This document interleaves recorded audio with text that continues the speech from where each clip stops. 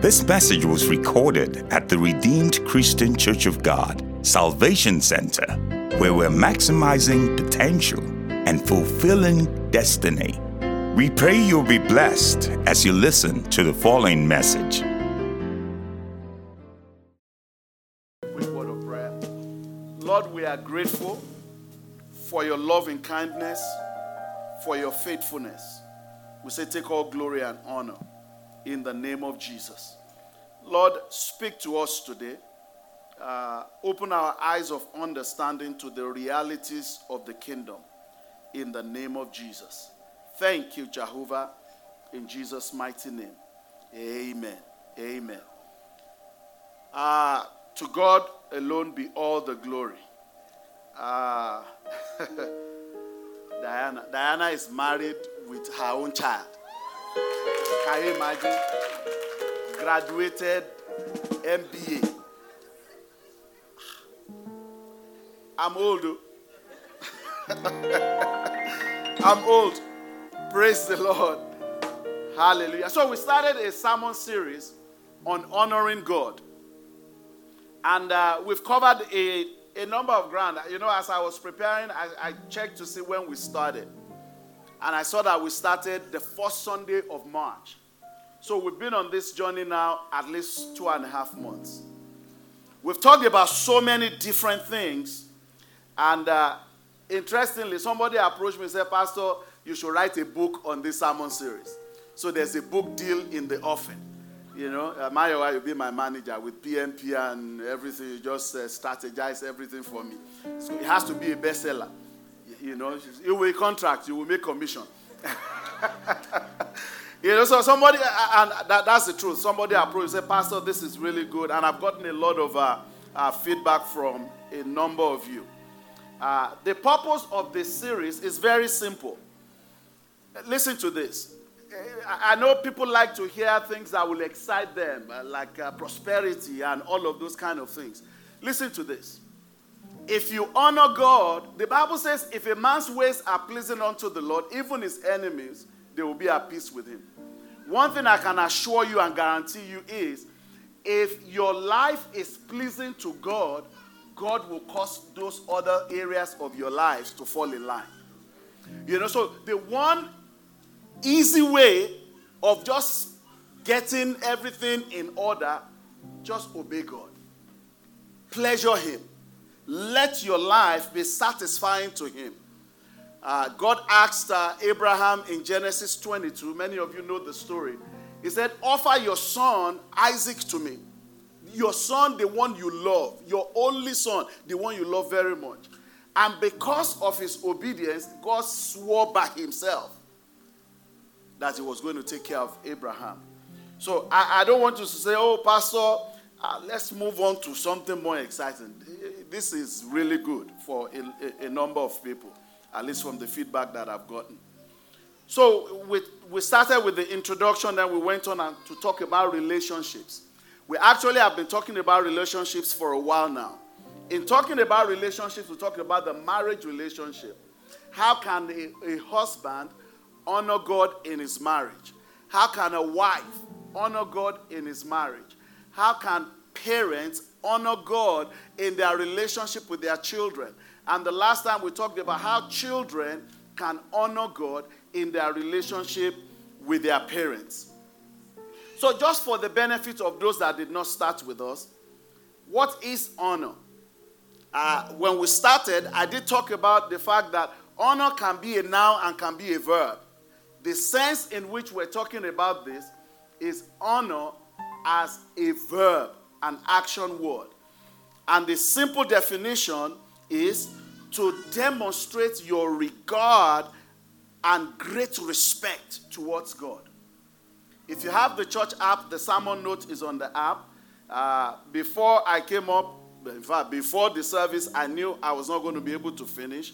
So this is just going to be sort of like an introduction to what we're talking about today. But listen to this. Honor is what I do, what I express to whomsoever I'm honoring. How I do stuff is important. Many people say, oh, it's just church. You can just... No, it's not just church. It's the Lord.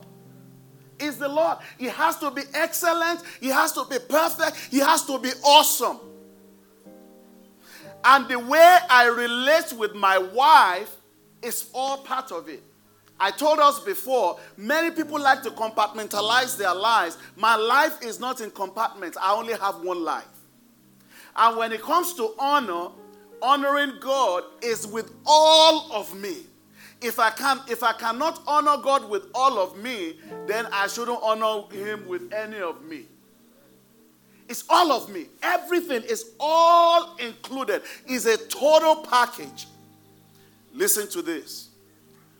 Whatever you do not honor cannot be a blessing to your life. Whatever you dishonor cannot bless your life. Very, very important to know. It is one of the reasons why in a church like ours, you see some people, it seems like everything they touch turns to gold. Honor. Honor. In fact, somebody once said, let me put it like that. Somebody once said that if you look at a whole lot of people that are very close to our general overseer, it seems like they are just around him. A lot of them are not benefiting from the grace of God that is upon his life. Because there's a way you can be close to a person that you become familiar. Familiarity will rob you of the blessings of God for your life. We have a challenge as modern day Christians, 24th century Christians. We want to please God in our own way. And I've had people say things like, this is what I think. Do you know what I think really doesn't matter? All that counts is what does the scripture say? What is the Lord saying? Whatever God is saying is what counts. It doesn't matter what my culture teaches me. Anything my culture teaches me that is contrary to scripture, I must abandon it and hold the scripture, the word of God, as the gold standard. Romans 8:8 from the ESV translation. It says, those who are in the flesh cannot please God. Cannot. It's not may not, cannot. The only way to please God is by his word. Whatever he says, that's what we do. So everything we have covered so far, talking about my relationship with my wife, or my wife's relationship with me, talking about my relationship with my children, or my children's relationship with me, all of that, you leave God out of it, it is smoke. It appears for a little bit and it's gone. It doesn't have any impact. And when you read through the scriptures, especially the New Testament, one of the things you will see is whatever it is we're doing wrong today did not start with us. Amen? From time immemorial, man has always wanted to accept God and serve God on their own terms. This is what God has said, but this is what we are going to do. That's just been the story. When Jesus came and presented God to the people, the Sadducees had their thoughts. The Pharisees had their thoughts. There are Sadducees and Pharisees today, just not called Sadducees and Pharisees, that are adapting the word of God and saying people must do stuff that the scripture does not say anything that they must do. In fact, this is one of the things that the Apostle Paul was addressing in the church at Colossae when he wrote to them about their philosophies and all their ideas and all their traditions and all of those things. They were conflicting their philosophy with scripture. Every philosophy that does not line up with the word of God is vain and it is empty. Amen. What I want to talk about today is honoring God by honoring your man of God. It's odd for me. In fact, my wife was like, are you going to read? I know you don't like talking about yourself, but we have to do it. Because if you have not taught the people, you cannot have any expectation. Amen. So let's go on this journey together in the few minutes remaining. It's going to be wherever we get to, we'll stop there and we'll continue next time. Watch this. In Exodus chapter 20, verse 12, you know it, we've been talking about it. Honor your father and mother, then you will live a long, full life in the land the Lord your God is giving to you.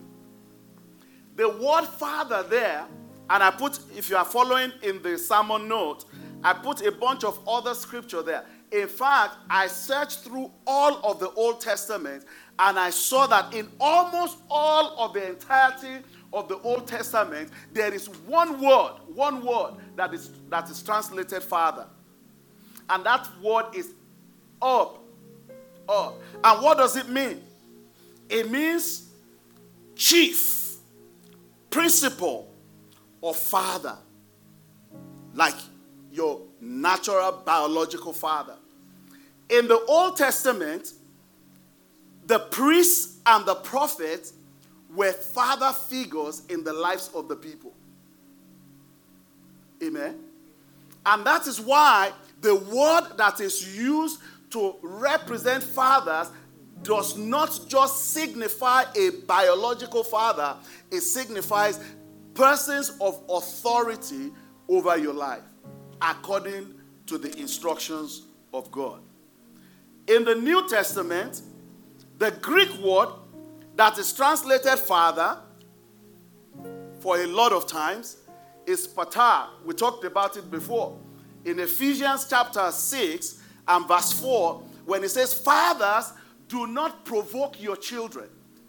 I told you, don't be confused, because translation, sometimes it does not mean that mothers cannot provoke their children. That's not what it's saying. In fact, the word that is translated father there simply means parent. It simply means parent. Amen. And that also has a general connotation, because in Scripture, you will see, for example, let's take the Old Testament and then we'll jump to the New Testament. In the Old Testament, you see the Scripture talk about the sons of the prophet. Well, it's not talking about men that were given birth to by the prophet. It's talking about those that are under his ministerial jurisdiction. All right? And then the relationship between Elijah and Elisha, as Elijah was taken to heaven in 2 Kings chapter 2 and verse 12, the Bible says Elisha saw it. Elisha was the servant of Elijah. Elisha saw it and cried out, my father, I see the chariot and the charioteers of Israel. And as they disappeared from sight, Elisha tore his clothes in distress. What's he saying? It's calling Elijah my father, my father. And the word there is the word up, the same word that we have seen before. When you look at Apostle Paul, the man that wrote about 2/3 of the New Testament, in 1 Corinthians chapter 4 and verses 14 and 15, this is what he wrote to them. I am not writing these things to you to shame you, but to warn you that as my beloved children,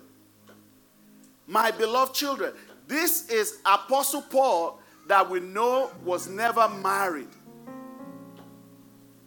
He didn't have a wife. So it's not talking about his biological children. It's talking about those that God has put under his ministerial umbrella. My children, my dear children. And then in verse 15, it said, for even if you had 10,000 others to teach you about Christ, you have only one spiritual father. For I became your father in Christ Jesus when I preached the good news to you. Let me stop there and let's see if we can unpack here for a little bit. By the grace of God, my wife and I, we've been pastors in Salvation Center 18 years. It's going to be 18 years, June 1st. In 18 years, I can guarantee you, tens of thousands of churches have shut down. That is why in Galatians chapter 4, verse 19, Paul can talk about the labor pains of giving birth to the church. The labor pains, the travail, the prayers before the church became an entity. He was reminding them of that. And here he's saying, look, I know, it's possible for you to have tens of thousands of teachers, but you can only have one spiritual father. Only one spiritual father. So in Salvation Center, for example, you can only have one spiritual father. You have many teachers, which we do have. We have many teachers. We have associate pastors. We have ministers. We have HODs. We have workers. But you only have one spiritual father. That's what he's saying to them. He said, oh, no. Okay, let's go back to 1 Corinthians chapter 4. 1 Corinthians chapter 4, verse 15. It said, for even if you had 10,000 others to teach you about Christ, you have only one spiritual father. For I became your spiritual father in Jesus Christ when I preached the good news to you. Listen to this. In those years that the church has existed, God has helped us. We have planted at least 10 other churches. In fact, praise the Lord. In some parlance, by definition, they will be calling me apostle. Because you have planted other churches. And because you have other churches under you, they will actually call you a bishop. But we don't have all of those kind of titles in Redeem. Pastor, and that's it. Praise the Lord. So it is important that you understand that what God is doing, so we can have a guest come to the church and preach, it doesn't make them your spiritual father. Some people, I'm going to tell you this, some people have never, I've told you about how to honor your father, yeah? And how to honor your mother, right? Some people have never, ever given anything to their spiritual father in the house. But a guest minister comes, preach for 1 hour, and say, thank you very much, sir. The Lord bless you, sir. Somebody gave you a platform. Somebody gave you a platform. Praise the Lord. You may have 10,000 teachers, but you have only one spiritual father. Paul, when you read the Bible, I want you to read slowly and try to really understand it like you're reading a textbook that you're going to have a test on, like a quiz. As I'm studying, I'm looking at the scripture. Paul, he will call all of this, the people of this church, he will say, my dear children. And then some people, it will refer to them as my son. And then some others, it will refer to as my true son. It means there are levels. There are children, there are sons, and there are true sons. Watch this. One of the things I've learned over the years is people dancing around you and bowing down, it means absolutely nothing. Nothing. Because the same people that are bowing and doing all of that, people are talking mess about you. Number one, they can't defend. They can't say, no, you can't talk about my father like that. And number two, sometimes, me too, I have noticed.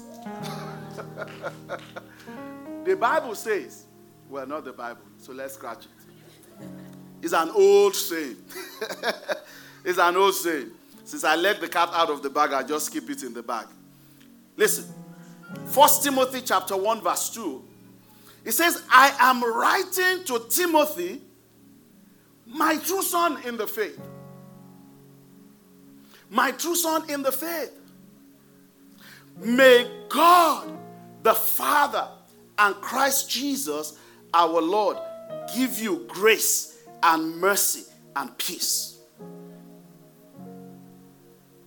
When it's writing to others or writing about others, go check it out. It doesn't write to them like that. Why? Because Timothy was a true son in the faith. The question you and I must ask ourselves, if God indeed has planted you in Salvation Center, you must ask, am I a true son or a true daughter of Salvation Center? There's no way someone is talking mess about your house or about your family that you don't stand up in defense. I said, what you talking about? Do you even know what you're talking about? Have you been there? Have you seen that? How do you know what you say? Say somebody say, somebody say, somebody say. Say, look at your life. See your life outside. The reason it can talk about true sons is because there are impostor sons. They act as though they are sons, but they are not sons.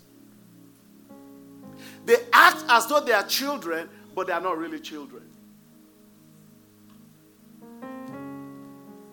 Hallelujah. And 1 Timothy 1:18, it calls him again, my son. 2 Timothy 1:2, it calls him my dear son. In 2 Timothy 2:1, calls him my dear son again. And Titus chapter 1 verse 4, it says, I am writing to Titus, my true son, in the faith. He didn't write anything like that about Demas. In fact, his summation about Demas was not a good one. You know, some things happened some time ago, and one of my daughters in the house came and met me. Very upset. Nobody did anything to her. They did it to me. The way she was angry, I was begging her. I said, even myself, I have forgiven. You too forgive. Praise the Lord. That's a true daughter. That's a true daughter. That, how dare you do that to my father? But I told her, I said, look, that's a trap the enemy is setting for us right there. A trap of unforgiveness. Now you are moving away from the territory of man. You are moving to the territory of God when you don't forgive. Let's stop there for today because of time. Our time is fast spent. But it's all good. Let's rise to our feet. Let's rise to our feet. We'll take it up from there the next time. We hope you've been blessed by this message. We encourage you to fellowship with us here at Salvation Center if you are in the San Antonio area. For more information, visit our website at www.rccgsanantonio.org.